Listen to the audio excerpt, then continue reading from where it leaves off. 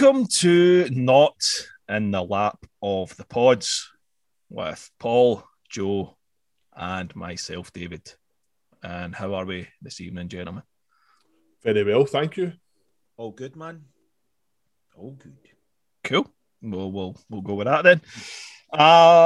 This episode is about fish. Not the things that swim in the sea, but the solo artist, fish. What's your favourite fish that swims in the sea, Mr. Joe? Tuna, because I like the taste of it.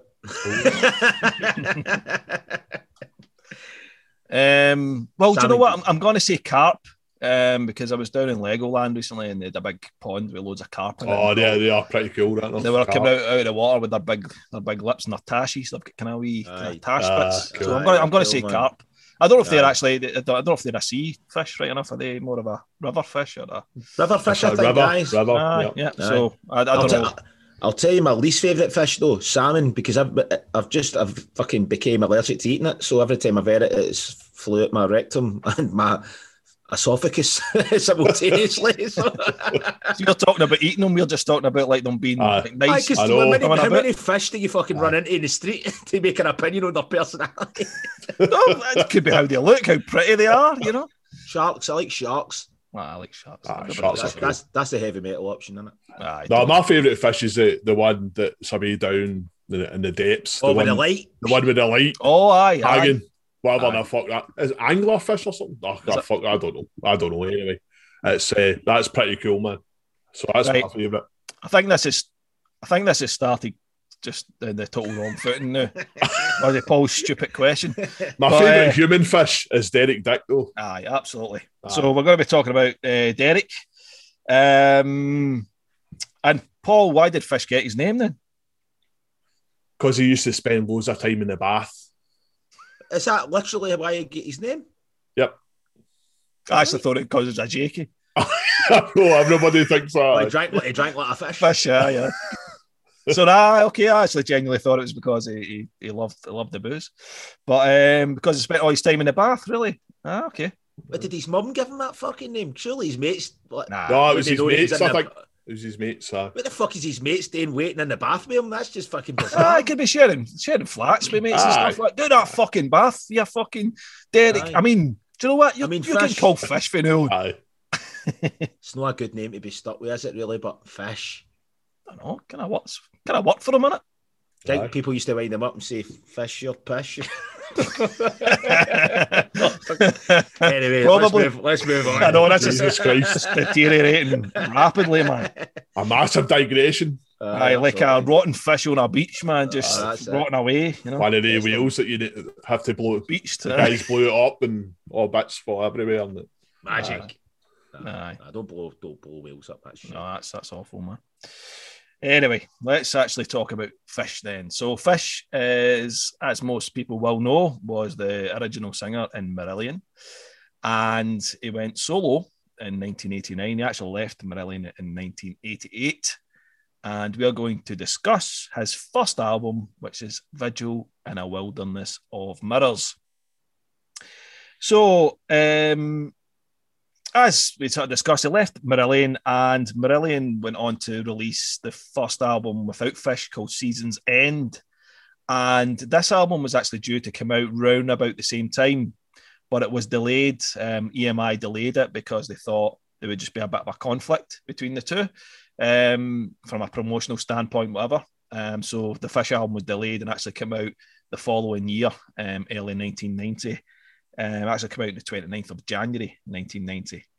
But there were a few singles already out in 1989. We had State of Mind, and we also had Big Wedge, which were out in 1989, just leading into the album coming out. The album did well. It did very well. Went to number 5 in the UK and sold very well across Europe. So yeah. Now the album itself it's not a concept album, but there's several references to The Hill. And yeah, The Hill it's a metaphor for consumerism and greed, really, and just all the things that go along with it. And as we start to discuss these songs, it becomes very apparent that that thread is running through the album. It does go in different directions a few times. You know, there's some wistful stuff on it, but there's certainly a lot of anger on the album, and there's a lot of ideological stuff on the album as well. You know, as you'd expect from someone like Fish, who's very much rooted in, you know, socialism and left wing ideology. So yeah, that kind of makes a lot of sense. So Wilderness of Mirrors, I guess, that term is actually taken from a T.S. Eliot poem, and it's used as a metaphor for disinformation. So, you know, this vigil in a wilderness of mirrors, this vigil, you know, and, you know, a wilderness, you know, this disinformation kind of, yeah, exactly, and just lies and kind of, you know, where the hell am I actually really? What's actually going on really? You know, that kind of thing. And of course, this was rewritten pre-internet. Yeah. And so all this stuff's only just been amplified. You know, there's more mirrors now than there was even back then. You know, absolutely, yeah. No, it's and it's that kind of, you know, that psychological projection type of thing where, you know, you've got like, you know, that Trump used to use. I would say fake news. But in actual fact, what he was doing was fake news. What his people were putting out was actually the fake news. But it's that psychological projection, blaming someone else for doing the exact thing that you're doing. Yeah, you know. Exactly. So it's just But the cover of the album is it just sort of amplifies that a lot. You know, you've got a couple sitting on top of all the technology of the age. You know, computers, there's a Porsche car, I think, or certainly a car of some sort. And Porsche. Yeah, maybe as a Porsche, car. But it's So you've got these kind of people looking a little bit lost, a little bit confused, possibly refugees from the kind of post-apocalyptic kind of situation that's happening in the world. But this album artwork really comes into its own when you go to the gatefold and you actually open it amazing. Up. And you just look at it's Mark Wilkinson again. He's just absolutely fantastic artist. You know, he did Painkiller for Judas Priest. He did The Wicker Man for Iron Maiden, and that's, although it's a single, that's one of my favourite Iron Maiden covers actually. That's cool, man. It's really, really, really cool. So you utilised him more than Iron Maiden, I think. Absolutely. And got him to do like an actual album cover or something like that. Man, could I got him to do fucking Dance of Death? Which is probably the worst album cover in history of metal anyway. MS Paint. Yeah. And that's uber shite, terrible. But that fold out is, like the gatefold is really, really great. I mean, there's so much detail in it. One of my favourite bits on it is you actually see on the power lines going away, it's people actually crucified on the power lines going away. Amazing, in the distance. It's just the imagination, you know, it's just a brilliant thing. Man. But yeah, if you get the chance to look at it properly, I don't know if maybe you can Google it and someone's maybe broken down the image into kind of various sections or whatever, or you've got the gatefold and you've not looked at it for a while, dig it out and take a look because it looks amazing. We'll maybe get into it a bit later, but just in the interest of getting it started, I'll probably come over to you because there's quite a bit of there's a lot of litigation around about this time for Fish with EMI, just the contractual situation he found himself in, and maybe we'll discuss that maybe halfway through or something, because it's quite interesting actually. That kind of stuff. Well, I find it interesting. You might find it really boring, and listeners might find it really boring. But let's see. But what I'm going to do is I'm actually going to come to Joe first. The reason I'm going to come to Joe first is this album has been in myself and Paul's lives since it came out. Really, I was 11 years old when I first heard this album. And actually, first owned the album as well. It's been in my life ever since. And for Joe's familiar with quite a lot of the tracks on this, and I think he realised he actually knew more of it than he realised. From listening to it subconsciously in the background, yep. Well, it's exactly like you said. It was. I remember this being something that you had on quite a lot because obviously this would have been not long after me and you started hanging about, about 11, 12. So you must have just got this record, and I remember I always remember the gatefold and looking at the gatefold and the artwork when I was a kid, when we were in your bedroom, and just talking shite. But I remember liking it and stuff like that. But I never took it any further than that. I don't know why. I remember Big Wedge. You had the single as well, didn't you? Yeah, the 7-inch. And I remember the artwork. I remember the artwork for that was really cool as well.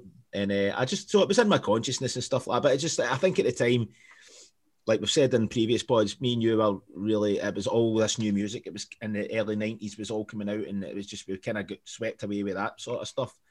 But so listening back to it, obviously when you guys suggested doing this record, it was cool because obviously we're kind of keeping the same vibe of the Beatles.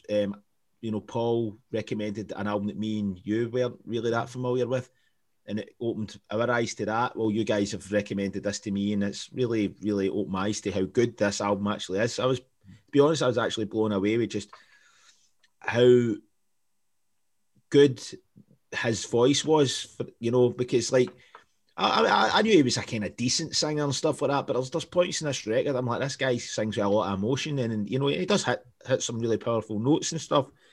So I was blown away by that, and the song structures were excellent, man. Like I've said on here before, I'm not as into prog as you two guys are. I dip in and out of it. There are certain prog bands that I do really like, but for me, this is like prog, but it's kind of got a pop edge to it, and I don't mean pop like fucking Duran Duran or anything like that. I just mean it's more, it's quite a stripped down prog. Like there's elements of it that are very complex, but they don't go on for too long. The way prog can kind of be overindulgent and like take one section and go on and on and on. Fish is still Fish and whoever was involved in the writing process has obviously been really smart in the way that they've taken complex parts, but they've not kicked the ass out of them. They've kept them quite basic in their structure, although the parts themselves are quite tasty, if that makes any sense. Yeah, absolutely. But kind of long-winded way of just saying that I've listened to this album about 4 or 5 times now, and I haven't got sick of it. You know, I've listened to it a couple of times back to back, and for me to do that and how impatient I can be sometimes with music, it just reminded me of how good, and I'm going to sound like an old bastard here, but it just reminded me of just how music was better back in the day. It really was, because like it just is.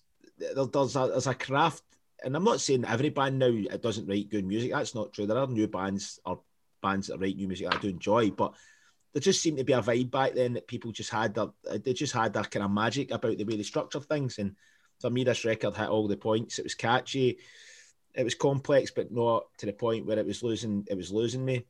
Yeah. Storytelling was really, really good. It was refreshing to, you know, hear songs where I actually was interested in what the song was about, and I've not really had that for a long time. A lot of the time I put the music on, I don't really think too much about the lyrics and stuff like that. But this actually had me thinking. You know, there's a song about domestic violence on it I thought was really, really cool. And it's a topic I don't really hear that many people really tackling. Mm-hmm. But yeah, amazing, really good. I love the fact that every song, I know you were saying it's every song's kind of, well, not every song, but most of the songs are kind of based loosely on variants of greed. Do you know what I mean? Yeah. Different facets of greed and where that takes you, and stuff like that, and consumerism and stuff like that, and just really, really interesting album. And all these subjects are absolutely still relevant to this day. Yeah. So I'm listening to it, and it hasn't really dated. It can't really date to me, because the shit's still happening that he's speaking about, if not 100 times worse than it was back then. Yeah. That's all I wanted to be saying. I fucking thought this album was great. Brilliant. So, Paul. Yeah, this is for me. This is a big one. This is for me an absolute masterpiece, and it probably would go. Well, it is. In fact, it is. It's in my top 10 somewhere of albums of all time. If I had to take 10 albums, I would take this. As Joe just alluded to there, the themes on it, they're universal, and they're, you know, it's not dated.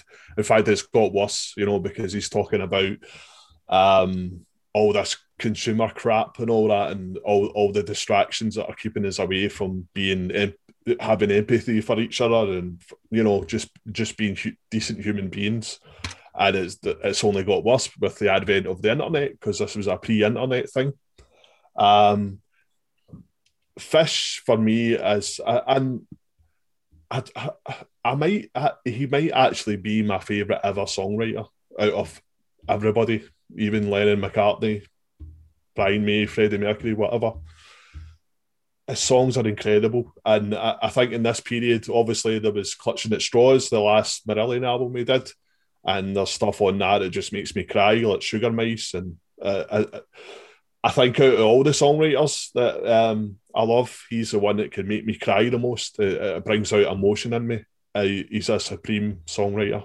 He writes stories. They're like little poems, little pieces of art. You can read them on their own, and they would make sense. You don't need any kind of melody to, get the gist of what it's about, or you don't need any music to convey the to add to the mood, or because you know what it's about. Yeah, almost the lyrics could stand on their own without, yes, like you're saying, as written pieces of, and the way, and another thing you alluded to there, Joe, about there's nothing that's overplayed on here, and I think it's because the focus is on Fish singing these lyrics. That's the focus, because everything is so clear in the vocal department.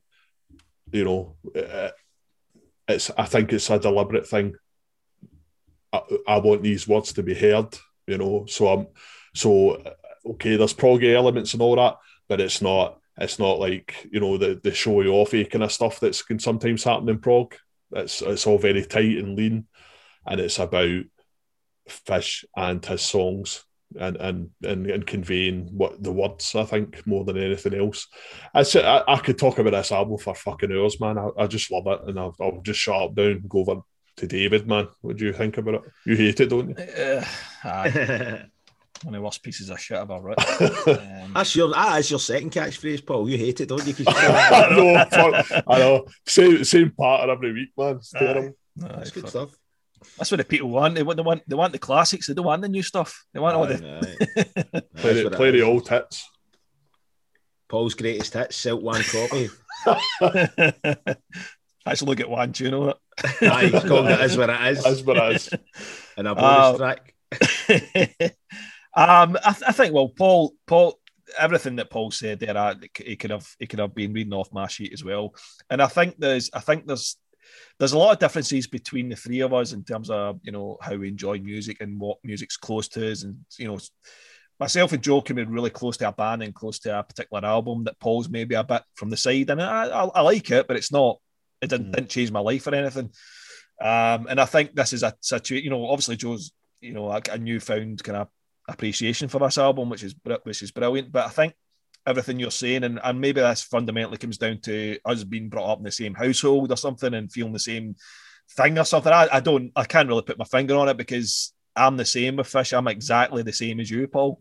Everything you say about Fish and about this album is probably everything I would say about it. There might be a few differences as we talk about the tracks and the instrumentation, but this is one of my favourite albums of all time. I don't know where it sits. I wouldn't. It's very hard to say top 10, top 20, top 50. It's because there's so many bands and so many albums that have changed your life. But this album is never ever left my rotation at all at any point. I've never fell away from it and thought, oh, it's been 5 years since I've listened to Video. I'll listen to it probably every 6 months easily. Mm-hmm. And it's one that I tend to it's a one, well, not so much these days because we've not had the chance to go out and kind of socialise and drink in pubs and things like that, but it's the one that usually quite often when I'm on the train, like listening on the way home, drunk, and on the train, and I'll put earphones on and I'll put this album on. This is usually my drunk album.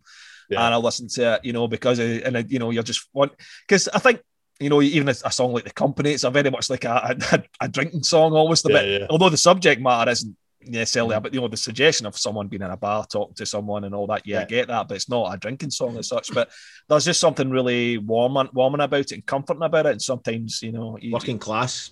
Aye, exactly, rooted in that, I guess, that working class and socialism type of thing that we're talking about. But it's one that's it's just for me, it's, and I'm the same as Paul. Fish, I think I've came to the conclusion Fish is my favourite lyricist, more so than the guys at Queen. Well, I mean, fuck Roger. I mean, I'm a fucking better lyricist than Roger right now, but it's like, but fucking Lamp's a better fucking lyricist than Roger.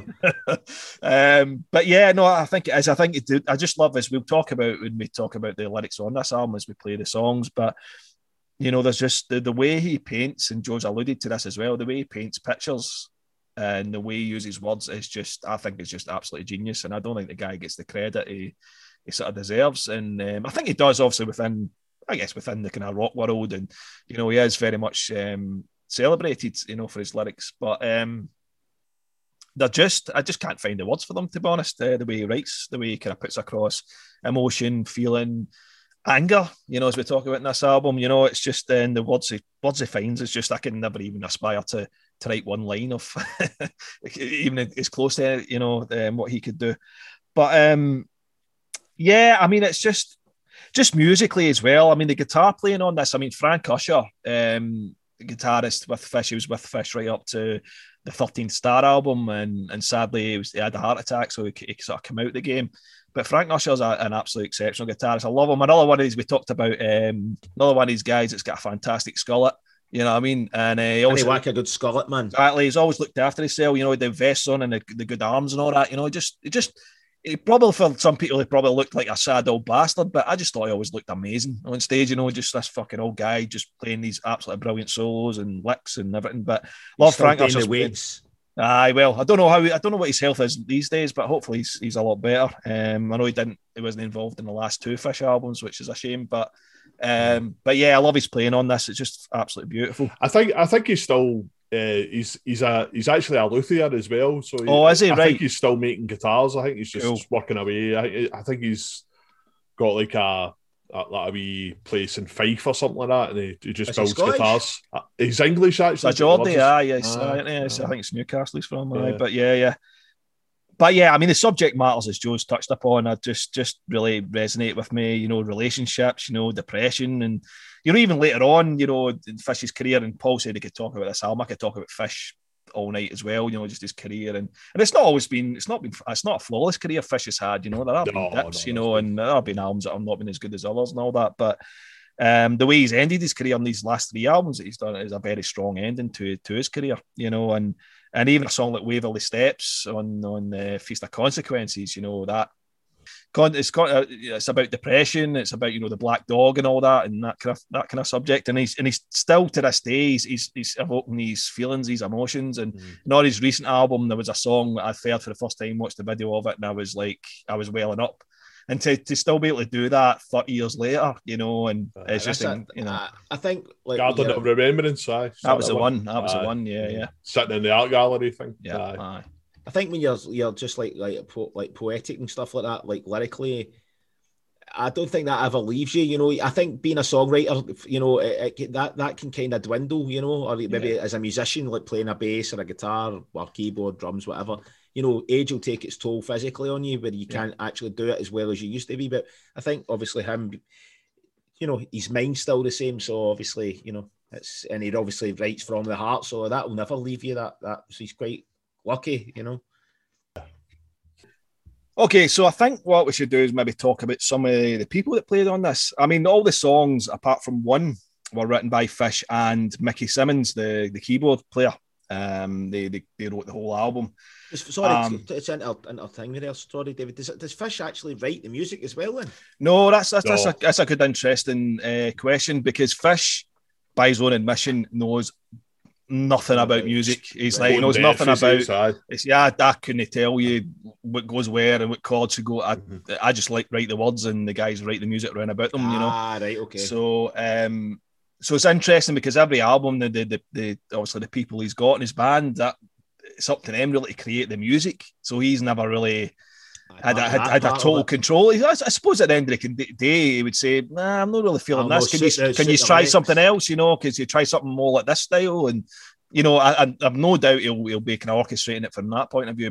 But yeah, Mickey Simmons and Fish wrote the whole album, apart from one track which was written with in fact, that's a lie. There's actually a few more. Wrote one with Yannick as well. Wrote one with Yannick, and actually there's it's the guitarist Al Lindis. Al Lindis co-wrote a few tracks. So yeah. But yeah, Yannick Gers, who at the time wasn't in Iron Maiden, but he eventually joined Iron Maiden later that year. And the drummer from Big Country, plays on a lot of this album, if not all of it. It's just really hard to tease out because I'm sitting here with the vinyl in my hand and I'm looking through and it's really small writing because there's like different musicians on every song pretty much, so it's trying to tease them all out. So the drummer is Mark Brzezicki, I think that's how you say it. Yeah. So he's a drummer for Big Country and he's on the album. Great Big Country, great band, man. Aye, absolutely, 100%. Agree with that. And on State of Mind, you have the Spandau Ballet's drummer, John Keeble. Oh, really? Aye, so Spandau Ballet's drummer plays on State of Mind. So aye, there's lots of different musicians on it. But yeah, and I can't shout them all out because there's loads of them. But they all contribute to making this a fantastic album. There's two legendary traditional Scottish musicians on this. Oh, cool. Can you name them, Paul? Phil Cunningham and Ali Bain. Oh, Phil Cunningham, Ali Bain. I forgot they were on it. Aye, because Phil Cunningham did the whistle on Vigil, didn't he? Yeah. And the company. And the company as well. Cool. And that's a nice shout out, man. Yeah. Phil Cunningham was amazing. Well, Ali Bain's amazing as well. Just basically the Jimi Hendrix fiddle playing. Amazing. Absolutely. And Davy Spillane, who's Irish. I think he's Irish, and he did the pipes and the whistle on Vigil as well. Because it's not bagpipes, it's more like a kind of, as you'll hear when we do the song, it's more like a... it's like a chanter kind of thing. It's higher, it's got a different tone, totally. Yeah. Anyway, we're talking about the instrumentation. We should probably crack on and start listening to the music. So let's go, let's delve in. And the first track on the album is simply titled Vigil.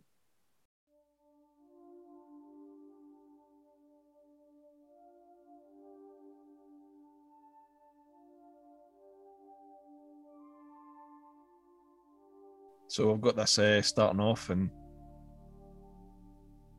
you're just waiting to hear where it's going to go. I think it's just that the way the keyboard teases in, you're like, yep, it's got you interested. I think right away. It's a nice sound as well. Yeah.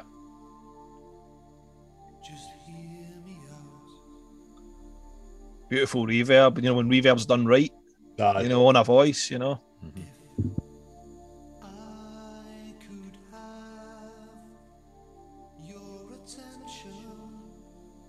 You can tell that's been recorded. It's been recorded really loud, because you can hear the clicking in the saliva in his mouth. Aye, yeah, right close mic to aye. Yeah, absolutely.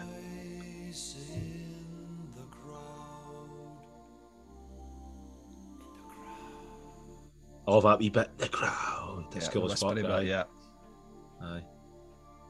But as you say, Joe, the production of this whole album is excellent. Oh, it's amazing. Brilliant.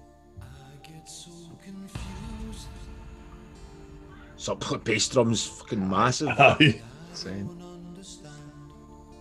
And I know this will probably be a really funny thing to say. I like the fact that he's singing in his accent as well, because I don't think Marillion, I might be wrong, but Marillion, it wasn't so he did. Occasionally, but it's very noticeable, and especially in this track. I think as Fish goes later into his career, he starts sounding more Scottish accent at certain points. Yeah. You can totally hear it. Aye. But the production, John Kelly produced this, but John Kelly's done a fantastic job with this. And that beautiful wee acoustic guitar, just subtle. It's just a few notes. Again, economical.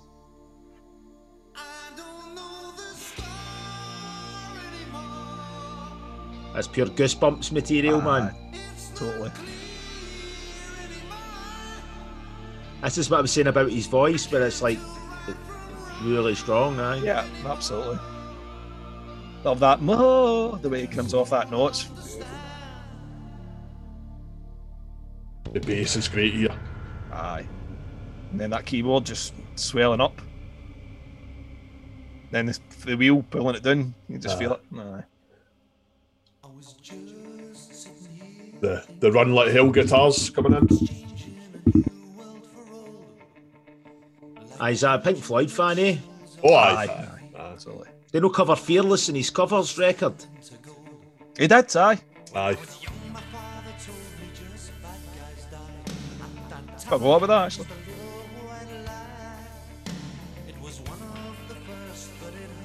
But again, just the lyrics, you know. When I was young, my father told me just bad guys died, you know. Just try to kind of appease them, and as an adult, it hurt them, you know.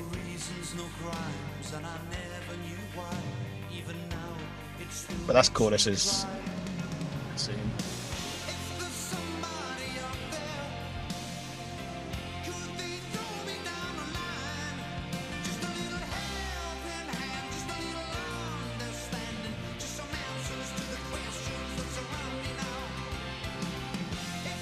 That's what I'm saying about there's little wee proggy beats, but it's done in a kind of poppy kind of way. I know what you mean. It's the structure of accessible. It. Stuff, yeah. Accessible prog. That's probably This is this is probably the proggiest one on it. You know, I think the whole album. You know, Marillion were in a category called neo prog, which was like a mixture of prog and pop.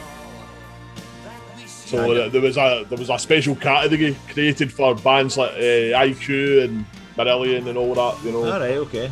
A lot of bands in the 80s, you know, kind of proggy, but because I think like Marillion and obviously Fish as well, that, you know, that it was, especially I would say on Misplaced Childhood and certainly Clutching at Straws, it was more song based, and there was a thread, there was a concept around it, but it was essentially you could take most of them out and they could sit on their own, the songs, you know. Yeah. I'll just say, well, this section's playing. This whole section, Iron Maiden ripped off for the Klansman. It's almost got the exact same melody. Everything about this, I was like, that's been lifted. Well, this is the thing. Joe was talking to us about this earlier on about the Maiden, because I was saying to Joe, I've been so close to this album, I probably can't really see anything else out with it, kind of thing. And that suggestion there's a lot of that on this, as Joe's probably going to point out. Listen to the note there. It's the exact same progression. Yeah.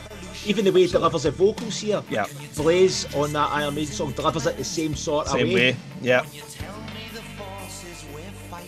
Yeah, no, you're right, Joe. You know, that whole section. It's not. He stole that. Obviously, nowhere near as classy or good, but it's it's like a pound shop version. Aye, because it's a pound shop version of this. Totally in it, but no, you're right. Really I hadn't even noticed it until you mentioned it. Aye, absolutely. And it's not the only song on it, by the way. No, it's been pillaged. Aye.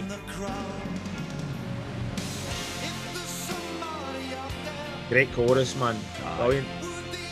And I think choruses like that anymore. I know exactly, but just lift right up, you know. Yeah. And I think dynamically this song is perfect. You know, when it changed anything about the instrumentation, or I think. And conceptually as well, you know, just this, you know, I've got something to say, I want to kind of challenge the status quo here, you know, but there's too much noise, I want to get my point across, but who's with me, who's not with me is, you know, it's that. It is, it's a very, very, very well-structured song. It's prog, in my eyes, did right. Yeah. Like, it's not overly indulgent. Yeah. Like, that's a kind of weird, kind of off-time beat, but what he's singing over, it's very accessible in a good way, not in a bad way.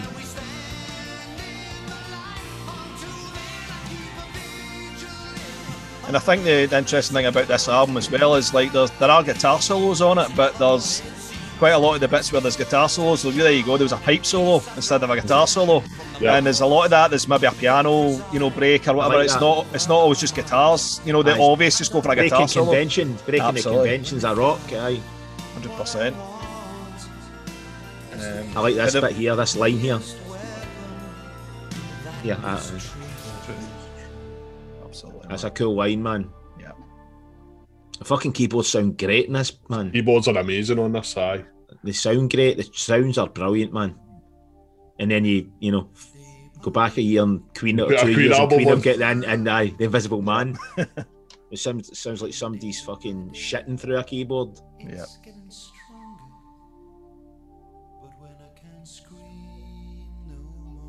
Like that. It's cool, man. Drone in the keyboard. It's got a lot of atmosphere about it, man. Yeah. It creates a vibe, like the lyrics. It creates a kind of picture in your head. Absolutely.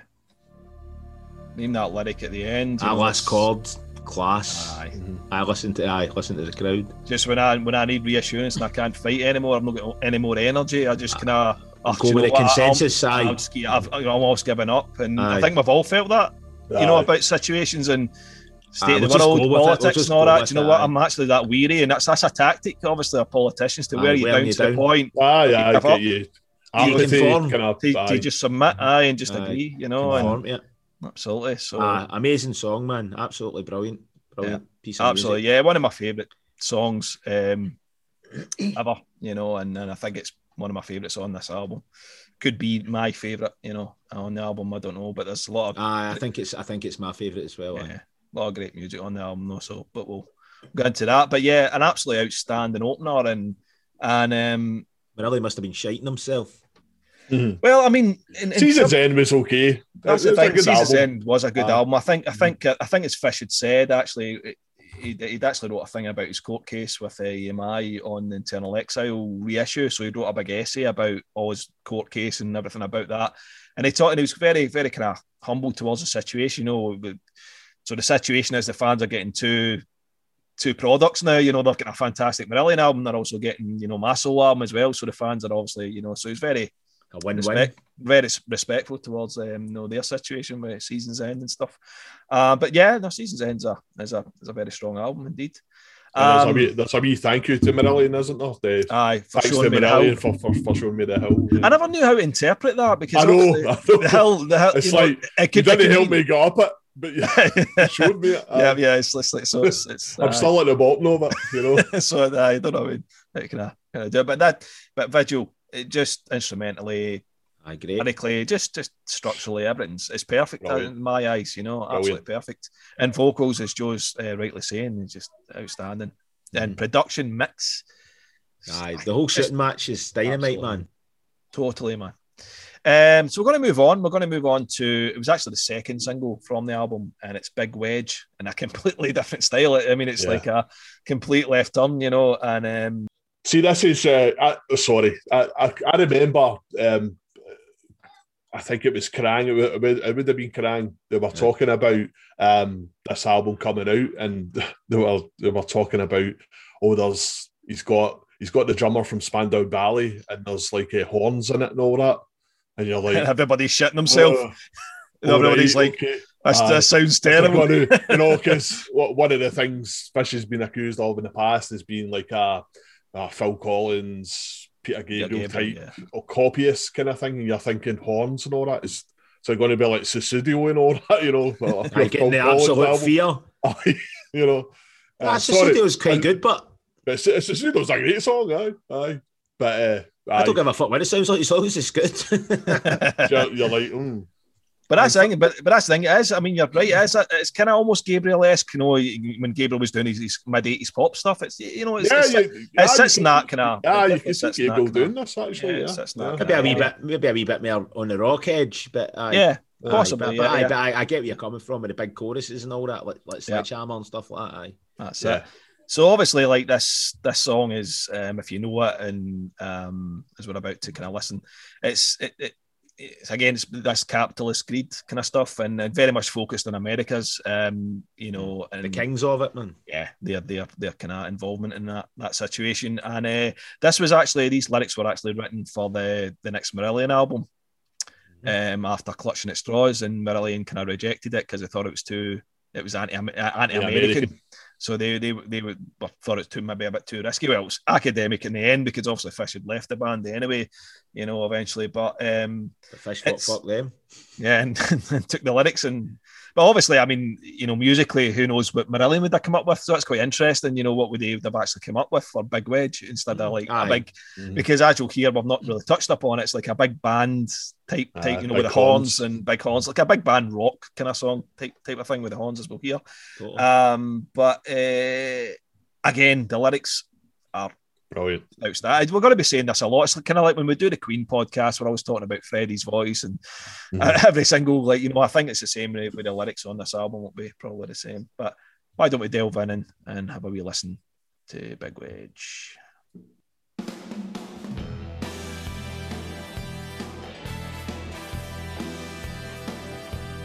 So I remember seeing this in Top of the Pops. Aye, He was dressed up as Uncle Sam. costume. Yeah.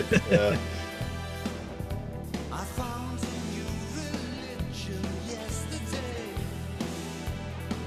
And the thing is, they've such a cynical song, but it's so happy sounding. Aye, The chorus when it yeah. gets kind of it's upbeat, but the lyrics are kind of really It's kind of two opposing things, but they somehow work. totally. Evangelism was a big thing around about this time, wasn't it? It was, People were aye, singing absolutely. a lot of rock and Absolutely. metal bands were singing about evangelists and stuff. Totally, Obviously, you had Sabbath, and then you had like Suicidal Tendencies, Send Me All Your Yeah. Money, and that. absolutely, exactly. Holy Smoke, Iron Maiden, same year. Holy Smoke, Iron Maiden, exactly. And a stadium rocked by Satan. Just the night before.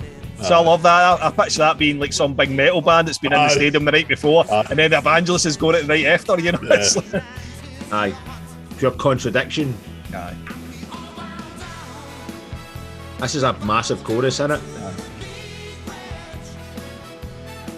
Horns are great. Aye. Totally. That till Aerosmith fight because they did Aye. looks like a lady take Aye. your rock song Aye, with them Permanent horns. Vacation sort of era. Ah, yep. I like horns in rock, man. Horns can work Aye. in rock. Absolutely. It really sounds like Gabriel in this song.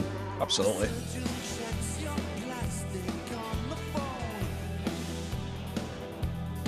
Breakout, Black Sabbath, best use of horns and rock. Ah, that's a great tune.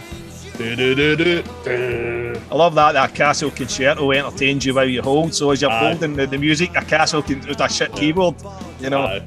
just again, the things he paints. You know, it's just Aye. fucking incredible. Top notch. Aye.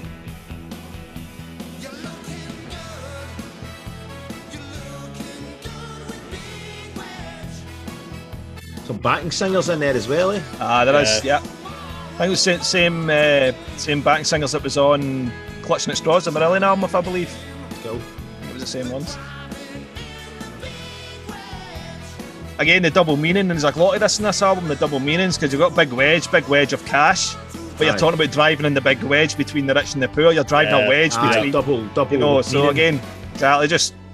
I just can't talk about his songwriting any enough, basically. I like this difference in vibe here. It kind of gets a wee Yeah. bit dark here. Yeah. Yeah. And that bass, That that just drops down. dunk bass kind Yeah. of thing.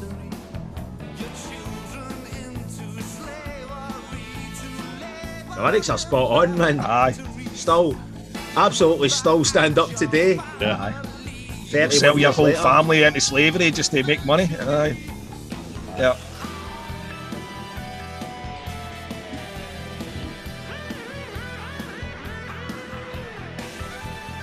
Cool wee solo man as well.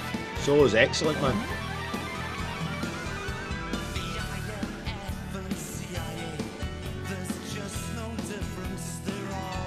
Fucking drum sound is crazy big, man. Aye, it's, The snare.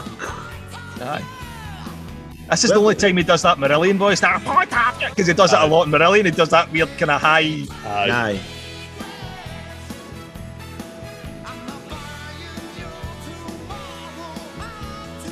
Who mixed this, David? It was the same guy, John Kelly. Yeah, he engineered else? and mixed it. He must have done some big stuff because the guy's shit hot. I wonder who he did. I actually looked up and I couldn't really find if I remember right. I did try and look him up. He must have been a big name, Maybe surely. Paul Man. could Google it, but I don't think it. I'm on it. Paul's on the Google machine. I don't remember it being, unless I'm thinking of something else. Chris Rea, The Damned, Kate Bush, All right, Damned. clearly wasn't he? It wasn't that guy I was looking up. Pelly, The Beautiful South, Prefab Sprout, Deacon Blue, Heather Nova,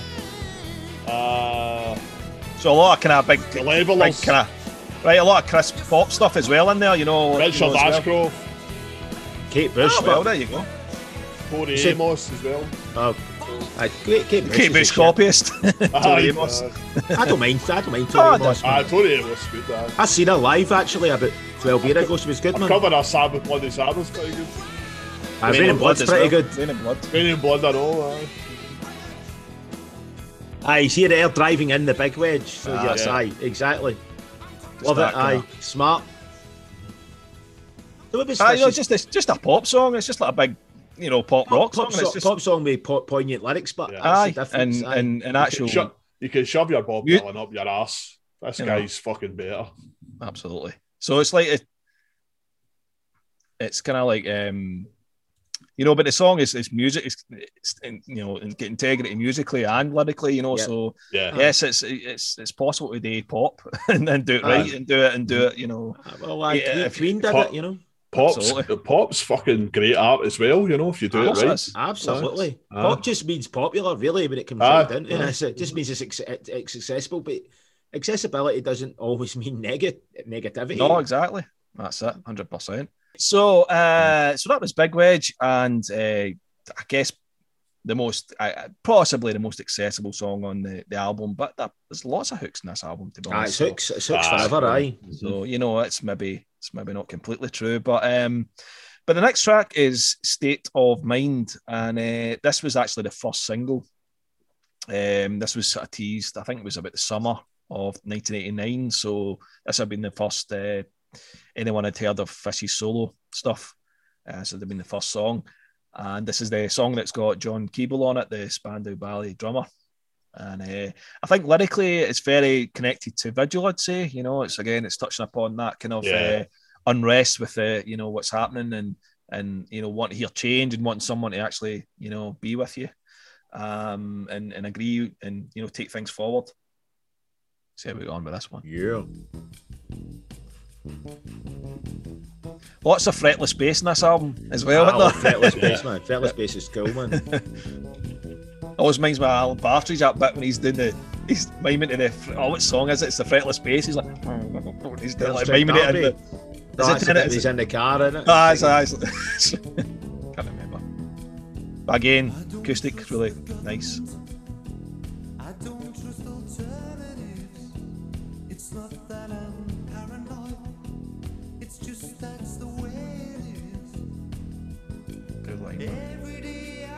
So this is a co-written song, isn't it? Yeah.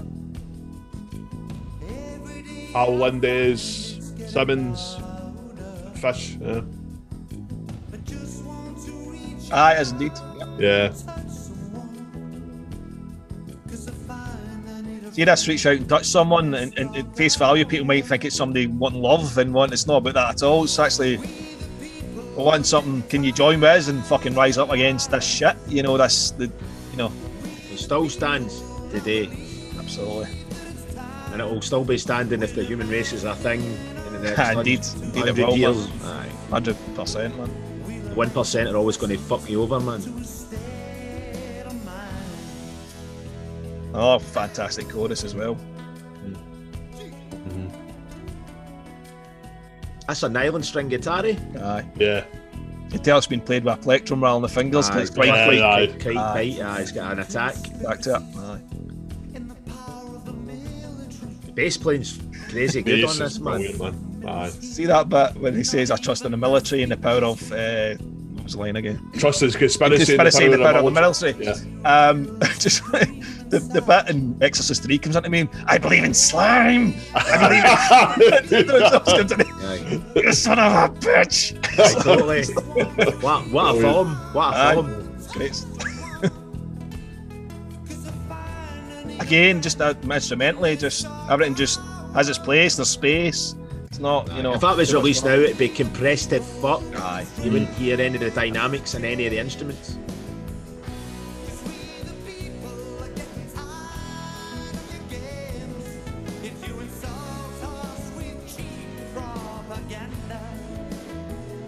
Brilliant.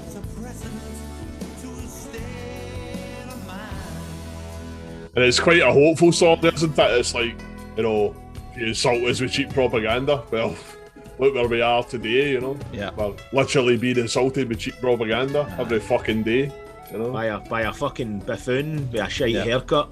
Yeah.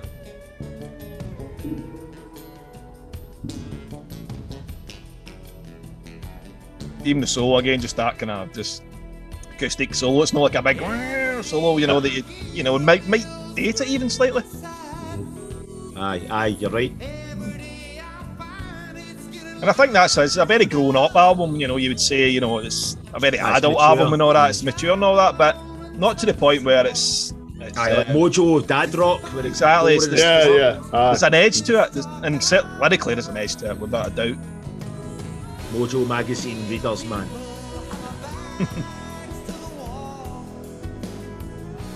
Oh, do you read Mojo magazine? I bet you do. Well, I bought the first Queen.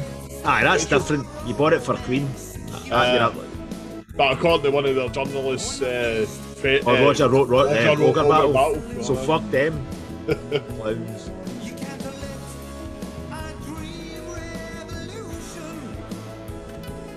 The bass playing's like lead. It's like all over the fretboard. You know what I mean? Mental. And it kind of goes back to something I mentioned on the Mad Bad pod. The sound of the bass round about this time and lots of records was brilliant. It's huge, you know. I don't know. As I say, I don't know at the time if there was something. I think people were starting to amplifiers realise or. It was an important instrument. The low. I think about the actual sound at the end, you know. Low end was definitely by like kind of late 80s into the 90s was becoming much more prominent. Well, obviously, through the 80s, funk bass was, you know, huge and all that, you know, thumb but just round about the turn of the rock, bass just sounded huge. I don't know. Because in rock and metal and stuff like that, I think before in the 70s, the bass didn't really have a bass sound. It was more just like do you know what I mean? It was like almost quite trebly. Whereas when you get to this kind of time, it's like you've got the Metallica Black Album, but it's just like sub bass. Do you know what I mean? And Aerosmith records were exactly the same at this time.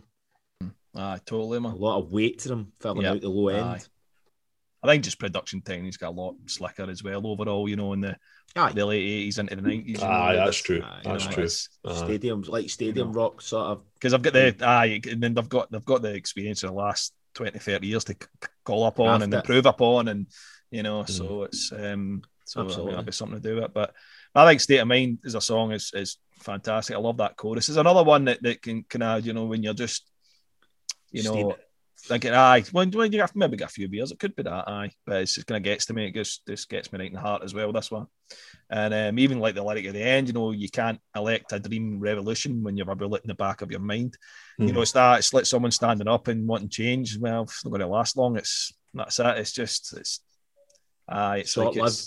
hopeless. It's just kind of, there's a hopelessness to it, but as Paul said, there's hopefulness in it as well. There's always that cynic. I don't know if it's that Scottish thing. There's always a cynical edge. There's always something that pulls it back, you know, away from reality. To reality, with I guess in some ways, you know. I think it's because we've got a history of being fucked over in so many ways. It's like people. It's like that whole thing I read recently. Somebody was talking about it in a video. It was somebody that wasn't Scottish and they'd lived here. They were talking about the difference between like Scottish people and like say an American or whatever, you know. See an American, it's like optimism. It's like, how's your day? Oh, great, man, great. And you see a Scottish guy, it's usually, it's okay, because you're just expecting it to turn to shit at some point. That says a lot about us as Scottish. Which it often does. Anyway, right, we'll crack on. So track 4 is The Company. Fuck you, Marillion. Aye. Is this a fuck you song? In the nicest, most poetic way possible. This record. This was the first rock diss record. Exactly. So it kind of starts almost like you can see the kind of options in the street and all that. You know, it's almost like Dickens or something. Fucking you know, Fagin and all that.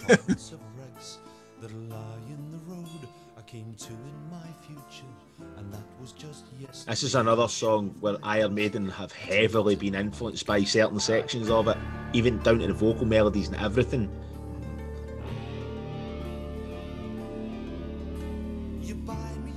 Nylon string guitar again, Aye, absolutely.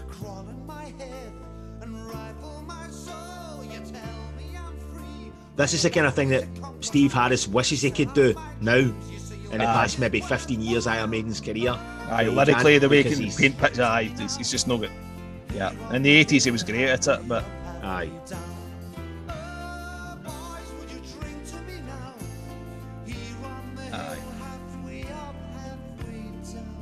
and I think, you know, there's another, I see another double meaning on this, because, you know, you've got The Company, like my own company. I want I want my own company. I'm quite happy to sit in my own. Don't need you. I'm cool. You know, solitary singular and all that, you know.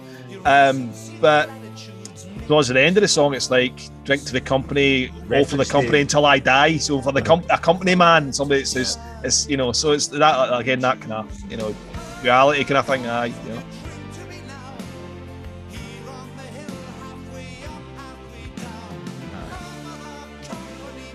And I mean, Marillion, obviously Steve Hogarth, you know, and they've had a career for the next 30 years or whatever.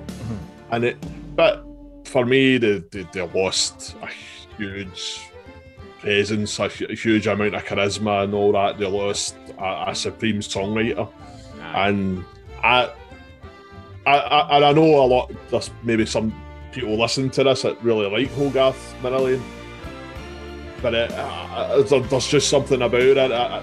It just doesn't. I can't make it stick. You know, I don't know. It's too wishy-washy kind of. The bite's missing from it. There's something though there. You know, there's a, you know, and it's obviously Fish. You know, but. The sooner you realize I'm perfectly happy if I'm left to decide the company I choose. The company I choose is solidly singular, totally trustworthy, straight and sincere. This bit's very similar to Blood Brothers by Iron Maiden. Totally. And that wee breakdown in the middle, with the strings, absolutely. Very similar. Except this is infinitely better. Absolutely. Aye, this is played by actual people that know what they're doing. Proper Scottish musicians on this one. Is this the one that got the Scottish guys? Yeah. Yeah, Phil Cunningham was on this. Like traditional Scottish musicians. Sorry, traditional Scottish musicians. Phil Cunningham on the accordion and the whistle. So there you go. The guys have been playing in pubs probably since the fucking 60s. And that Irish thing, what the bodhrán, I can't pronounce. Oh, that instrument, I can. Thing, bodhrán or bodan or bobag, I don't know. Bobag, we'll go with that. Bobag's good. Playing the bobag. It's a Gaelic name. I can't read it. I'm not going to attempt it. The orchestra sounds great in this and all. That's definitely string arrangements are amazing. Aye. See with the difference between somebody doing it and getting the people in to record it can make or break a song, man. Because that was shit keyboards like Queen would have done, it would have been pish. Do you know what I mean? Well, that's maybe a wee good point to, just as you mentioned that, Joe, might be a wee good point to sort of touch upon the sort of situation with Fish when they came out of Marillion, because so obviously Marillion were signed to EMI, and if any member left, EMI would have the first option to pick up their solo contract. That was just part of their solo contract in Marillion. So basically EMI had first dibs on Fish, and Fish was quite happy with that situation. That's great. It's all execs. I know it's, you know, I know the situation. Slave on the world. You know yeah, exactly. That's what he's saying. You know, the offices all around. Suits me. You know, it's a good situation. He'd mentioned the fact that, you know, his solo contract, he was actually getting less than he was as a member of Marillion. So for this first album, they actually reduced the money he was getting. So what he essentially said was, I'll eat it up just now. Get this album out, it'll sell, and I'll get back and renegotiate. You know, a better deal for the second album. Totally. But it turns out EMI just didn't play ball with that at all. They, you know, as Fish kind of said, they said I kind of tried to call their bluff, but they, you know, I wanted to take them to court about it. So I said, let's go to court, and I expected EMI just to kind of back down and say, look, let's sort it out. But they didn't. Right. He says, let's see you in court then. So he was like, oh, fuck. Spending a fortune in his own money, taking them to court. And that's pennies to them. Exactly. That's exactly the point he was making. But what he was saying is because this Vigil was held back quite a while, he was going on tour and it was actually had no advance. All right, for the tour. So he was for the tour. So he says, I'm getting session musicians and I'm paying it all out of my own pocket. So he basically funded the entire tour off his own pocket, and he was essentially saying he was on the verge of being bankrupt. You would be, man. That would have cost an absolute fortune. So he was just in a really bad situation, you know. And it's interesting, if he'd have known that at the time, you know, what would his tour have looked like? Would I stripped it right back? Because he said I want to try and prove something. I've just left Marillion, and I'm on my own. I want to try and I want to try and go out there, put on a show, and tell everybody I can do this on my own and do it my own way. And then don't have the backing. Yeah, they called my bluff, and I was. That's absolutely tragic when you've released an album of that quality, and then just the record label to absolutely pull the carpet out from under you, man. It's fucking criminal. That would break your heart. The amount of work you've put into it, That's it. And on the next album, Internal Exile, as we talked about, there's a song called Tongues, and it's very much about that. It's probably the darkest song on it, and it very much talks about that whole situation, with EMI and the execs and all that. You wonder why they were being dicks, man. I mean, EMI have money to piss away. Do you know what I mean? Why would bizarre. Because obviously on Tongues, he actually mentions this in the essay in the booklet. He talks about on Tongues, he kind of met up with the managing director of EMI. He actually met much later, and actually sat in the office and had a few beers together, and they expressed regret on both sides about it, and they said maybe they could have had more an adult conversation about it, and they kind of sort of concluded that they didn't think either party was benefited that much out of the situation. It was like, Do you know what I mean? What that sounds like, and this is really common in the music industry, right? So obviously you're saying that in the contract they had first dibs on whoever left and did a solo album. So what I know to have happened, and it's probably happened to my band as well, that sounds like to me that EMI have literally taken potential Marillion fans who would go and buy Fish's record and try to cripple them so that Marillion's record basically it doesn't affect. So do you know what I'm talking about? That's really common in the music industry. See if a band's really big, for example, say Metallica, right? For just because they're a big band, right?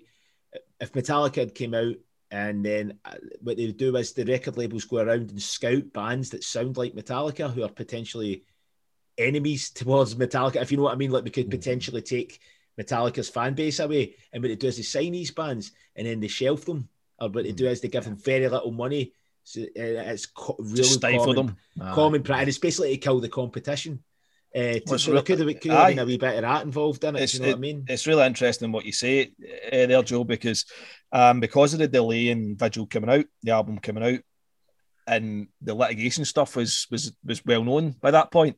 That Fish was unhappy with the situation, and it says obviously, so I'm starting to look like the greedy bastard in the music press and all that. So people are thinking, you've left my favourite band, and now you're fucking taking MI to court, So eventually he was starting to look like the bad guy as well. And then I, as you're saying, Joe, quite possibly that was a tactic of EMI, to cripple him so that Marillion basically their main cash cow, Marillion basically stays where it should be. Do you know what I mean? I mean, it's just a bizarre situation, but he got himself out of it, and he got to deal with Polydor, and also a big label, man. So he said there was lots of big labels, wanting to bring him over, but the problem was because of the court case. Had Fish lost the court case, for example, any new label would be liable for picking up these extra costs and all that, and so they were all kind of just holding back and just to wait to see what happened. But see how much it was going to cost them if they did sign them. That's it, yeah. And the thing is, with Internal Exile, when you actually listen to it, it's not a badly produced album by any stretch. It still sounds very good, but there's a big noticeable difference because it was Fish's own studio, and because he was limited in funds as well. The budget, absolutely. Exactly. So you can hear the kind of sonically the difference between this album and Internal Exile, and there is a it's not as strong an album as Vigil either, certainly. But there's excellent tracks on it as well. But yeah, that was just kind of the situation with Fish, and I don't know about that time, so it's a bit kind of. And there'll be Marillion fans out there and Fish fans that can maybe fill in some of the gaps that I'm and maybe correct us on a few things if I'm not quite got it completely right. But why you're in. But yeah, let's press on. So the next track is another single off the album. And this is the ballad on the album. So it's called A Gentleman's Excuse Me.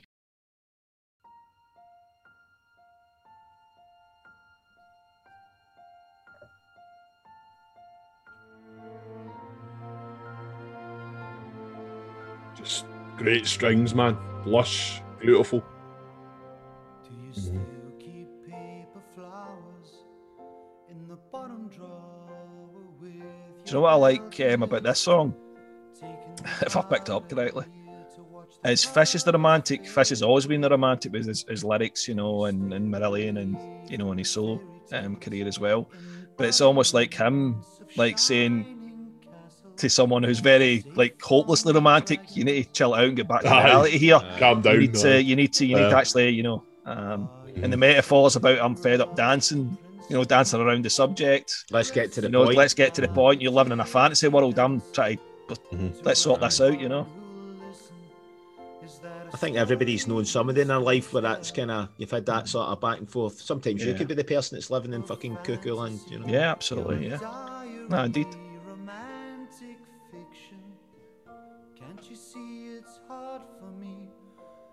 And I like how it sounds to me like that, you know, you did this vocal in one take. It's, do you know what I mean?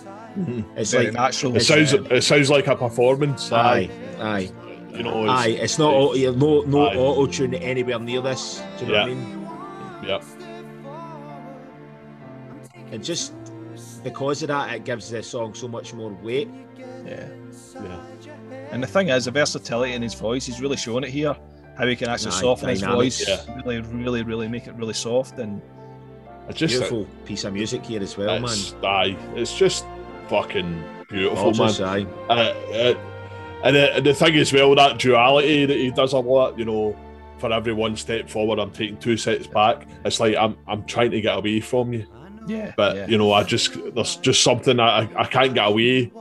Something keeping you there. But the 1 step forward, 2 steps back could be a dance as well. You know, like, exactly. It's not the metaphors. You know, it's just like it's fucking the guy's fucking multifaceted, smart motherfucker. Yeah. Well, I was doing some of these notes in work, actually, just in my lunch break, just listening to the album and just taking some notes of this. You're doing it while you're working, mate. Don't fucking lie. Of course I was. They're at the company's time. The company I choose is fucking solitary singular, mate. That's it. But I was listening to this and I was tearing up in work, and I'm like, in the office, I was like, I hope nobody walks in. I'm like, Gruff, get fucking out! leave! Can't be seen as being human. It's a beautiful piece of music. I hadn't heard this song for a long time, but obviously I knew it. And I was making a cup of tea. I think it was the first time I listened to the album a couple of weeks back, and I was starting to well up. Yeah. It's one of these songs, isn't it? It's just beautiful, man. It's beautiful. Again, another. Sorry, Joe. Everything about it, and I love the fact there's no percussion in it at all. It's just all music. The strings are amazing, man. And his voice is great. Yeah. Brilliant. It's perfection. There's a few moments of absolute perfection for me. I think.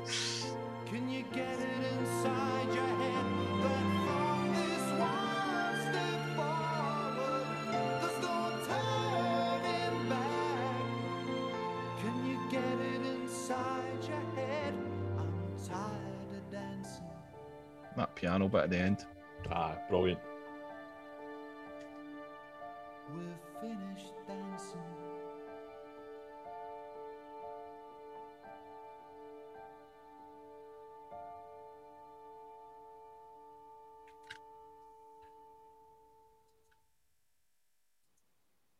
Stunning song, man. Fucking beautiful. My dogs love it that much. They both came in to listen to it with me. Give me moral support, you know. Just looking at the orchestration, it's by Gavin Wright, so absolutely, you know. Well played, Gavin. Top drawer arrangement, man. Beautiful. Absolutely. And obviously Mickey Simmons on the piano there. That's just beautiful. Absolutely beautiful. Yeah, beautiful track. And again, another. It's kind of as Joe's saying, he's about listening to this album. Even like a couple of times back to back and things like that, and not getting fed up with it. I think that's just for me for the amount of times I've listened to this. This album never gets tired, and it's one of these albums I never put it on and then get 2 or 3 tracks in and go, I'm just going to stick this off. As soon as it's on, it's getting played to the end. It's one of these albums. It's very much although it's the way that, like, say, The Wall or Dark Side of the Moon or something like that. yeah, you can take songs out individually and listen to them and enjoy them, but I think as a whole body of work, it's something you immerse yourself in. You kind of like the Downward Spiral in a completely different way. Absolutely, yeah. But you don't just, if you're going to listen to it, there's albums when you listen to them, you need to give them the attention. You need to, it's like a ritual almost, like I'm going to put this on and I'm going to sit and it'll take me to the place that I know it will take me to from start to finish. And for me, this album, definitely that. And I'm amazed at an album that was 30 odd years ago that, you know, that I'm as into it as I am. Do you know what I mean? Like I was like blown away by the songs. Great. Yeah. Outstanding. But yeah, stunning track. And we move on now. This next song is The Voyeur, I Like to Watch. This is a bit of an anomaly for me. It wasn't on the LP, was it? No, that's the reason why. So I've got the LP of this, and that's all I've had. I don't own the CD of it. Had you not heard this up until recently? I had heard it because the first time I heard it was actually on the radio. There was a Fish live gig. I think it might have been the Friday Rock Show or something, and it was from the Town and Country Club or something. I can't remember exactly what it was, but he played this song live, so that was the first time I'd heard it. Right, and just the years later, you've heard it. Maybe because I've seen Fish and stuff. I've seen Fish many times, and this might have been in his set as well. So no, I have heard it. I've heard it many times, but in terms of it sitting in this album, to me, it's like a total sore thumb. So it's a bit strange for me listening to this album with that song in it. I don't have that. I don't have that. So I just included it as just part of the album. In the song, you know. But I can see what you're talking about also. So it's a bit strange when this kicks in. It's always like, if I'm listening on Spotify, let's say, getting. You're expecting the half leathered on the train or something, and I'm expecting, family business after Gentleman's Excuse Me. But so it's a bit strange. So, and because of that reason, I'm probably not as close to this song as I am the other 8. That's understandable. This one sort of sits at the side a little bit for me. But I think what we'll do is we'll dive into it and let's see what we think. I think the way it opens up, it's almost kind of, I'd say almost like Marillion-esque, it's a wee bit kind of like, with the keyboards getting up there. Yeah. A bit more like. It's funny because when I had this on, Barbara, I was making dinner and Barbara was walking in and out of the room and she went, "Is he singing I Like to Wash?" I says, "Well, I'm imagining he probably does like to wash." The bath thing, Fish in the bath, likes to wash. He likes to wash. Likes to lie in a bath all day. Absolutely. Because even like the drum sound is almost like it's like a bigger drum sound. It's like a fatter drum sound. It's probably been. Was it done in a different session? Maybe. Could be, Joe. Not 100%, man. But I love that kind of again lyrically he's talking about all the the voyeuristic nature of news and I need the latest and again but we're talking about this internet. This is pre 24-hour news as well. This is just. Yes, because CNN had just about started doing about this time. But again, that wasn't that accessible to people in the UK in 1990, No. The big man was well ahead of the time, man. He was a fucking soothsayer. He was.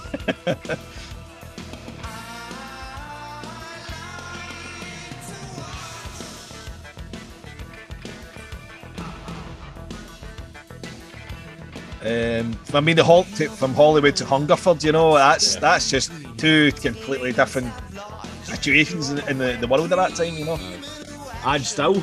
And mentioning Lockerbie as well and all that, a lot of brave kind of, things he's saying here.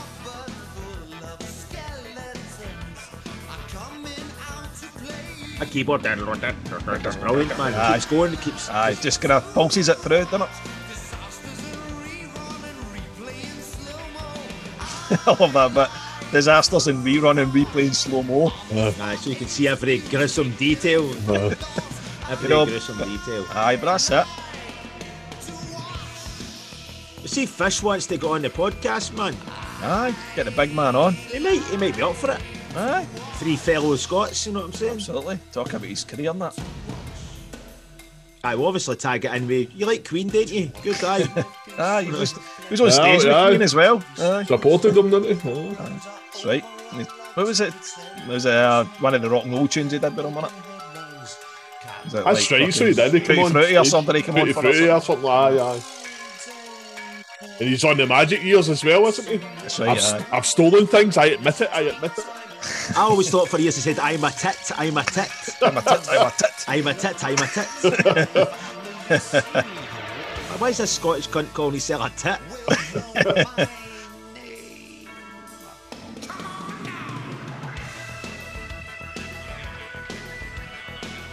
This is very Pink Floyd. Pure Pink Floyd. The organ. Aye, totally, man. Yeah. Innit? Yep. Total Pink Floyd, man. This bit's pure Floyd.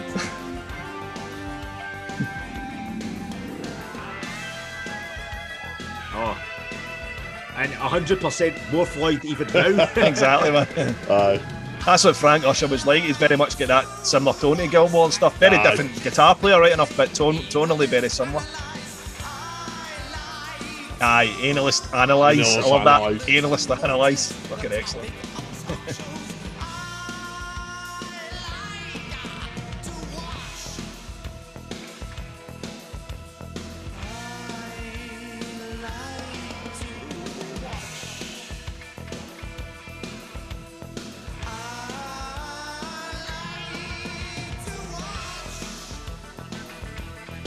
That keyboard rules, man. That's class. He's used everything right, you know what I mean? Aye, He's used absolutely. everything right. And that's what I'm saying. As much as Fish is getting massive credit for this album, you know, for the lyrics and Oh, the music's Subject amazing, matters. and he I mean, wouldn't have had anything to do with that.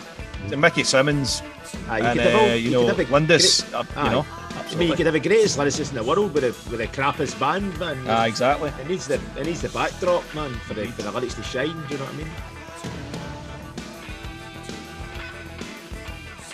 Aye, I like this tune, but I get where you're coming from now that I know that it wasn't on the original record. His album, so it sits out for me. But like I say, if this album was on, if it was on the LP when I first got it, you know, when I was a kid, you know, it might be just as important to me as any of the other songs or whatever. But it's just because it's always been the 8 songs, and is there a reason? Is there a reason why he included it later on?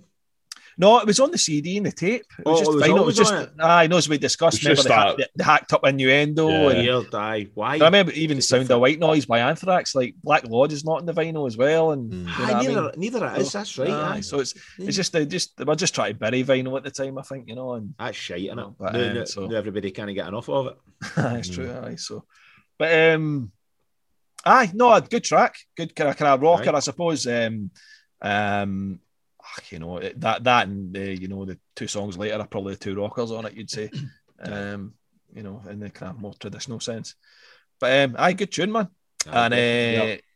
Moving on, so Joe kind of mentioned this one at the start. So this song discusses domestic violence. Great lyrics in this, man. Yeah. You're there, aren't you? You're just totally there, you know. He's painting. It's like a movie. It's like a wee movie. Yeah. It's a lost art. That there's not many people doing that now, man. It's a shame, man.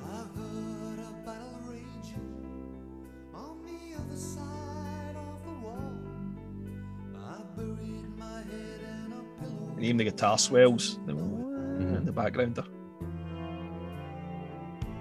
Oh, nice.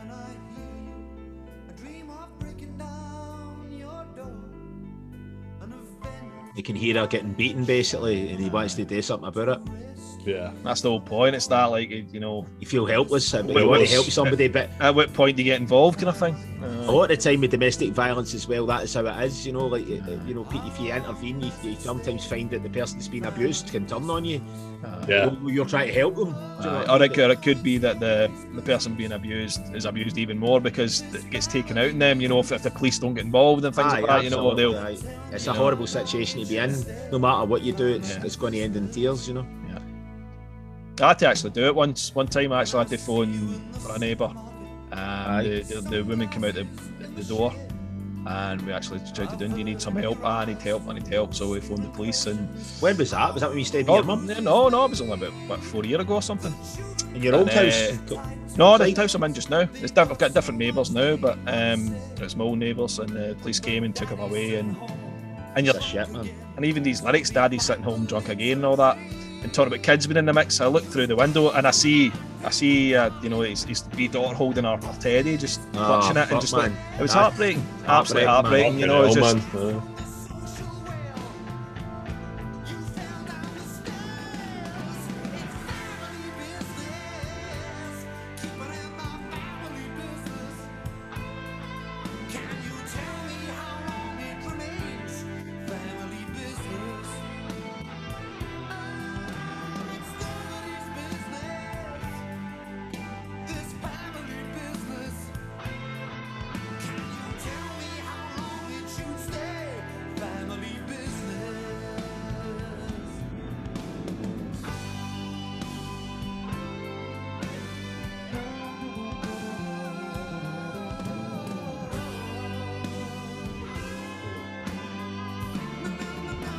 Yeah. It's a great bit of music, but the lyrics are really powerful, man. The guitars here are brilliant, man. Aye. It's kind of Thin Lizzy, Maiden-esque kind of thing. Yeah. Aye, this album, there's not a dud on this, man. This album's great from start to finish. A real classic. No, but it's really, I'm really pleased to hear you say that, Joe, because I just wasn't genuinely sure how it would sit on you. I know you would like certain songs, because we've discussed some of these songs before in the past, you know, and I know, I'm glad to hear that, man.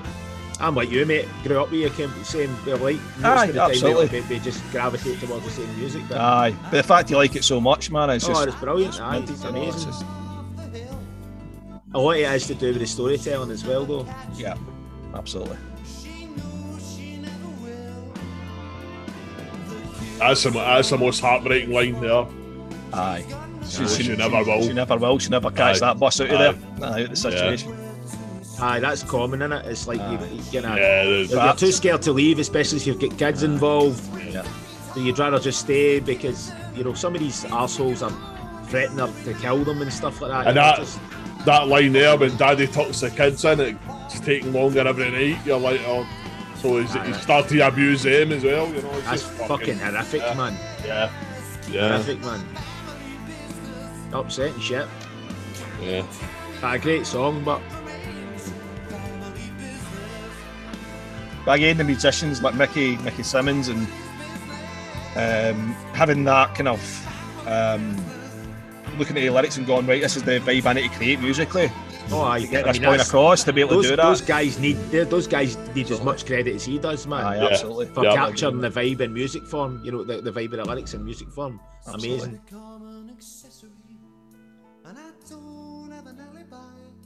That's brilliant. I've become an accessory. I've not done anything, so I'm an accessory. Basically, I've allowed this to continue, and letting that happen. I've not got an alibi. I can't That's get out of fine. this. But it's a tricky one. How long should it stay family business? You know, if you hear someone shouting through the wall, is that enough to get involved, or you know, it's one of the ones. It's like, at what point do you get involved, kind of thing. You know.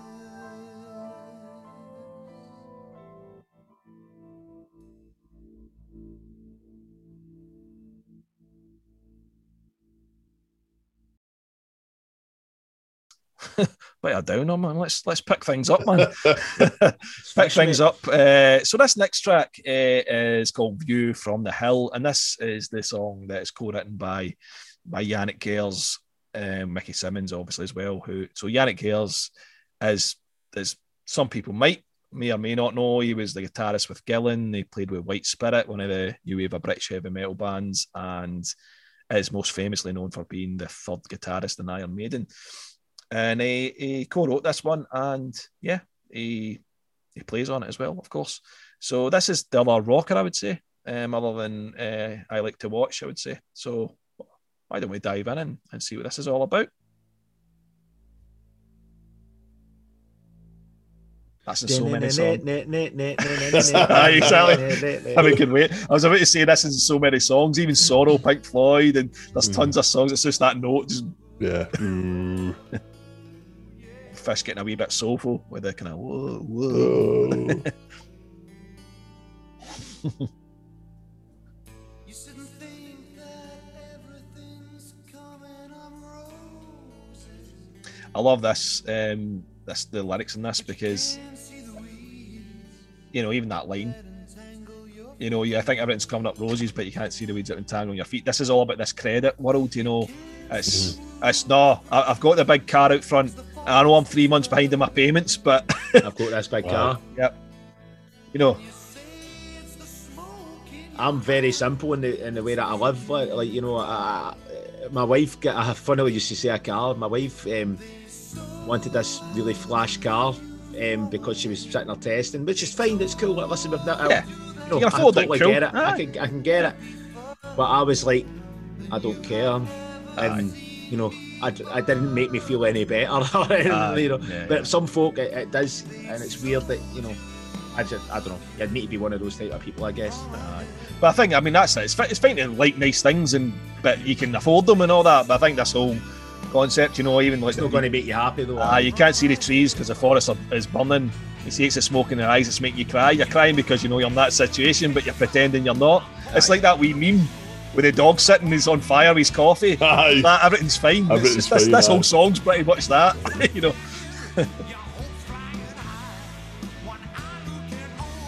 I like the guitar. I mean, Yannick is not any of our favourite guitarists at all. He's not at all. Maiden, he's had his moments. Certainly, as a songwriter in Maiden, but he plays well on this. I think you know it's quite measured and this sounds very, very Tattooed Millionaire to me. This song, 100%. Yeah. I don't mean the song Tattooed Millionaire. No, the album Tattooed Millionaire. 100%. Because Yannick is, you know, gets in that chorus. So his choruses are, and his riffing's very much like that. He's very rarely got a riff, you know. Especially on Tattooed Millionaire, aye. Tattooed Millionaire being Bruce Dickinson's solo album, by the way, in case anyone don't understand what we're talking about. Keyboards are great on this again, man. Yeah. Keyboards are so good. I love the wee dun, brilliant. Again, a bit sparkly, but done in the right way. Aye. You know? Aye, but mixed well. It's not overly loud in the mix. Yeah. This is probably the one where Fish is. It's the most of a performance vocally that he does. Aye, I think quite theatrical. Aye. He actually makes not that he doesn't sing all the other ones, but this is more. He's powerful range. He's reaching for a little bit more in this song, I think. Yeah. More of a rock range, isn't it? Yeah. Aggressive delivery. Yeah.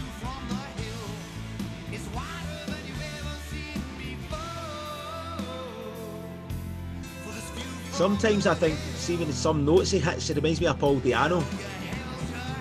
That kind of. I know what you mean. Paul Di'Anno being the first Iron Maiden singer for anybody that doesn't know who he is.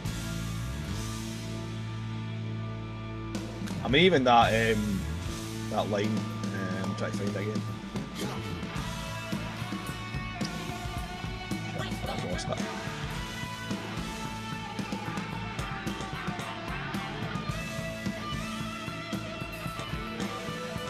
Lost that. That's a great line. They're all great lines, to be honest, but.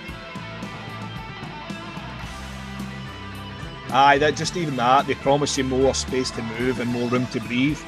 So I've got all this cash now, everything's alright, you know, but you're paying fucking 30% APR or something, you know, it's like. And Yannick, quite sensible for Yannick. And Yannick solos, this is about one or two solos that Yannick plays in every song. It's that, was that. But I agree with you, Joe. I agree with you, but it's a good solo though. I always wondered, you know, with Yannick being a Geordie as well, was there any influence for Frank Usher? You know, I know Yannick, you could get him up on a track, or I don't know. Maybe that's just jumping to conclusions, probably. That's like Americans when they say, "Oh, you're Scottish, do you know Sean Connery?" Do you know? I get asked that. It's a guy who stayed in New York. Do you know the Duke of whatever it was? Aye, mate, he just lives out the back for me, you know. It's just like he came round my house to borrow some milk earlier. Fuck me. You should turn that question round on folk like that and say, well, do you know Barack Obama? Exactly, aye. Because he's an American. Exactly.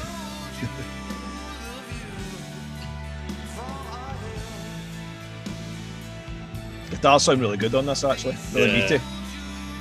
Quite low in the mix, but they're kind of meaty, you know. Production's top tier, man. Aye. Huge.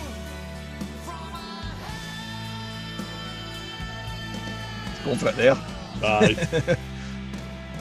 You can tell he was built up for that one. Yeah. He worked himself up for that note. Yeah. Aye, great track, man. Aye, Good, cracker. good rocker, man. Cracker, aye. Probably one of the best songs that. Oh, there's the classic Yannick. Get back to the acoustic bit. The bit at the end. Except it works this time. And he's no like used it like 400,000 times. The same structure.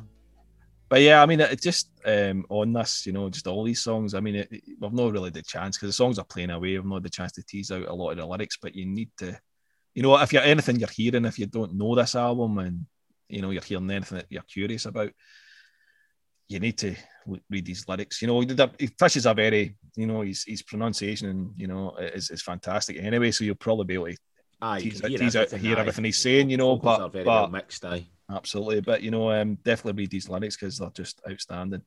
If you're going to delve into the album, okay. So then we move on to the ninth and last track on the album, and this is Cliche. So subject matter is pretty straightforward, and it's quite interesting because you've got a song where Fish is frustrated about not finding the right words to express himself. So it's kind of that, you know, that writer's block. I want to say this, but you know, I can't find it. Articulate it. Absolutely. So, which is great. Again, genius in itself. You know, it's just that he's writing a song about writer's block. He's wrote a beautiful love song about writing a beautiful love song. Aye, well there you are. I don't know how to express himself. Perfect. Well, let's delve in right away. Actually, into it. And the music on this is so good, man. Just fucking stunning. So I'm saying all these like atmospheric keyboards are just bang on the money, man. There's like, do you know what I mean? They're just perfect for creating the mood and the vibe, and the sounds are great. Yeah, absolutely. Aye, space. There's space. Aye. Yeah. I love the wee guitar. It's brilliant. Aye. The wee guitar, like very simple but really effective, man. Even just the wee harmonics at the start there as well. Just again, nothing. There's no a dud in this record. This record's definitely a 9 out of 10, man. You know what I mean? Yeah. It's a belter, aye.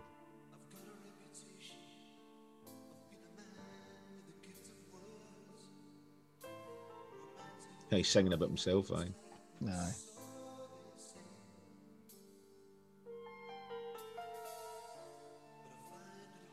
Again, nice wee swells again with the guitar.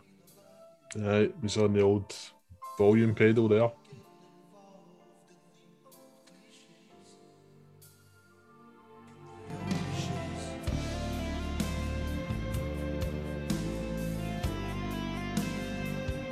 This guitar melody's fucking guitar stunning, melody, man. drums, everything about it, you know. Aye. That's what it sounds really simple but really effective, man. Yeah. You don't need to have something big and intricate and hard to play, you know. I love actually playing that lick. I've got my guitar it's out. cool, I love just plays. It's very easy to play, but it's I can't play it like Frank Usher, you know. But it's in terms of like, you know, getting the ability to play it, you can do it.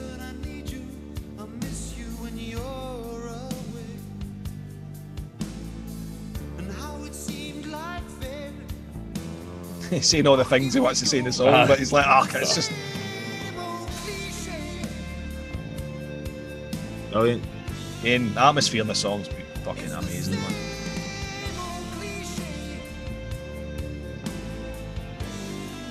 I wonder if he's using one of those, see the thing that Mick Ronson used in Heroes, that the Ebo. Ebo. I might be talking like a magnet. Aye. It's a magnet, you hold all the strings and the strings vibrate. It just keeps the note going forever, basically. Yeah. It sounds like that, but it probably isn't. But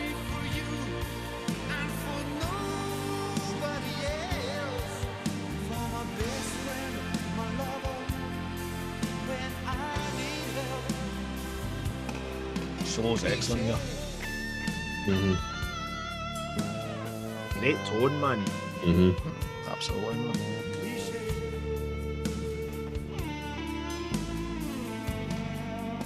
Hey, Gilmore in it. Kate Gilmore.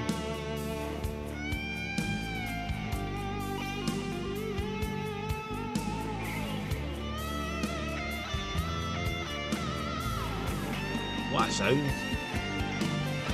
It's a spit into the fucking stunning, man. It's gorgeous, aye. That's the thing again with Usher's playing. He can play fast, really fast. Yeah. But he doesn't always. It's when the moment's right, Aye. he'll do that, you know. He does the services a song, man. That's a well-rounded musician right there, you know, somebody that isn't just a one-trick pony, you know. I think me and you saw him at the ABC, David. Aye. And I think it was the last time we saw Frank Usher, and this was one of the encores. That's right. And he did like an extended solo, and it was just fucking brilliant, absolutely brilliant, man, brilliant. But an extended solo, but not a note wasted or a note just thrown away, or just perfect, absolutely perfect.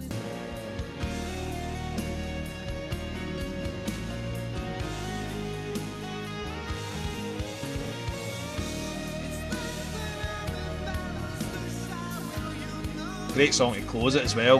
Yeah. It's a perfect closer there. And again, we always talk about, you know, the sequence of songs and, you know, Very well sequenced album. Aye, absolutely.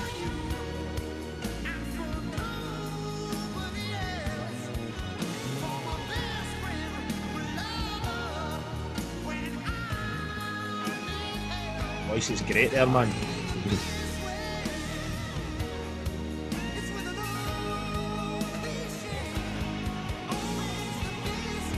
I think it's we're not talking much. I think it was just. I know, it's hard just not to just. I know, skip past just listening now, you know. Yeah.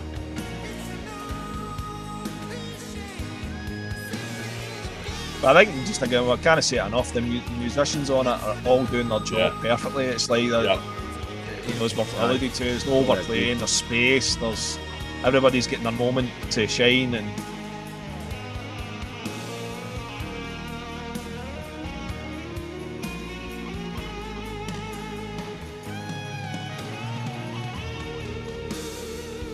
cool bit in the drums there. The do do do do bit there.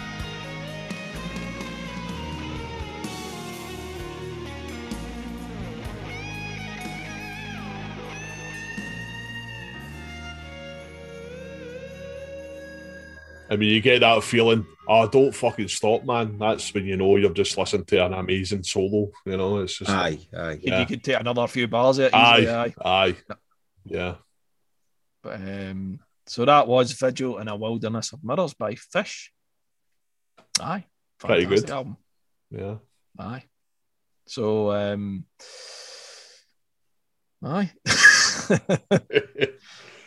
Well, aye. Stunning piece of work. Absolutely stunning. Fucking masterpiece. Yeah. And it always will be for me, man. Definitely. Well, this album's definitely opened my eyes to listen to more Fish without a doubt, man. Aye.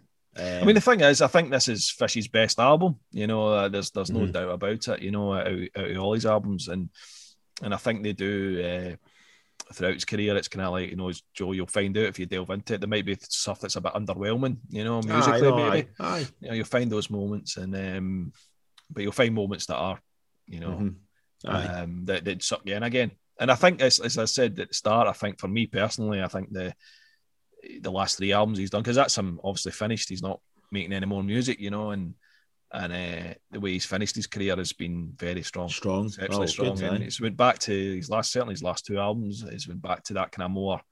Some of the songs are longer. Aye, okay, they're a wee bit longer, maybe a bit more proggy sounding some of them, but. Again, they're still, lyrically, you know, they hold your interest, and musically, there's tons of space on the last two albums, I'd say, musically. Loads of space. There's not a lot of solo in either, again, guitar soloing and stuff. But I find them still very interesting. And the most recent one, when I first heard it, I was like, nah, it's all right.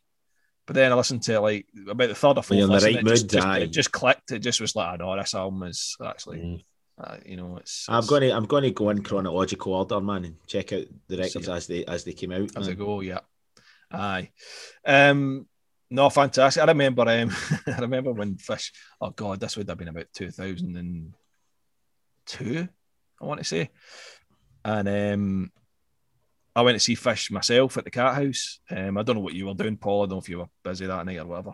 But I just went along myself because like nobody else was interested. I don't know what you were doing, Joe, either, but so I went to buy my ticket at the Ticket Scotland. So I did about what that 22, 23, something like that.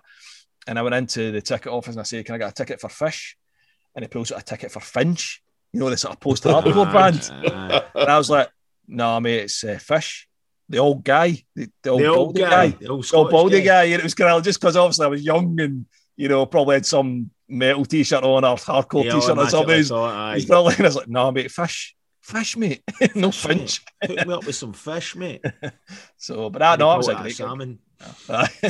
And I remember going to that gig, and obviously, Phil was there. Your mate that you love, you shared a flat with, Joe. Phil, for a Fish gig. I know he was working it in the Cat House. He was security. Aye, of course. And he was like, "What are you doing here?" And I was like, "Mate, I'm here to hear fucking great music, mate. Shut your hole." Aye, mad Phil. Aye, he's something else, that boy. Aye, no, it's great, but no, I could talk about Fish all night, and it's been great. No, it's been an album I've been wanting to talk about, and hopefully you guys get something out of it. I'm sure if you've listened to this podcast, you probably know the album reasonably well, or at least I've heard it before or whatever. So, yeah, I know we've talked over a lot of it. So if you're listening to it and you're trying to hear bits, but we're talking over it, get yourself a copy of it and support Fish. He's got his own website, website with his own merch and stuff. So he deals directly with the fans and all that as well. So buy from him direct. Yeah, go to his website. Don't go to the record companies. Get the CDs from him. Yeah, absolutely. Definitely. I think his website's fishmusic.scot. So that's where you'll go to find stuff. Man. So, cool. But exceptional guy, exceptional lyricist, great music. All the musicians need praise for this album, and fantastic. 100%. But I don't know where we're going to go for the next Not episode, so we'll get our heads together and we'll see what comes up next. But we're trying to mix up a wee bit, as you can see. So we've done also done the Beatles, we've done Nine Inch Nails, we're now done Fish, we've done Pink Floyd, Black Sabbath. So we're trying to mix up a little bit, and we'll probably do something a wee bit different again down the line at some point. But we are rock and metal fans, so there might be a bit more of that going on. But that's just the way it is. Absolutely. So again, thanks for listening, and we'll catch you on the next pod. Cheers. See you later. Bye. Bye.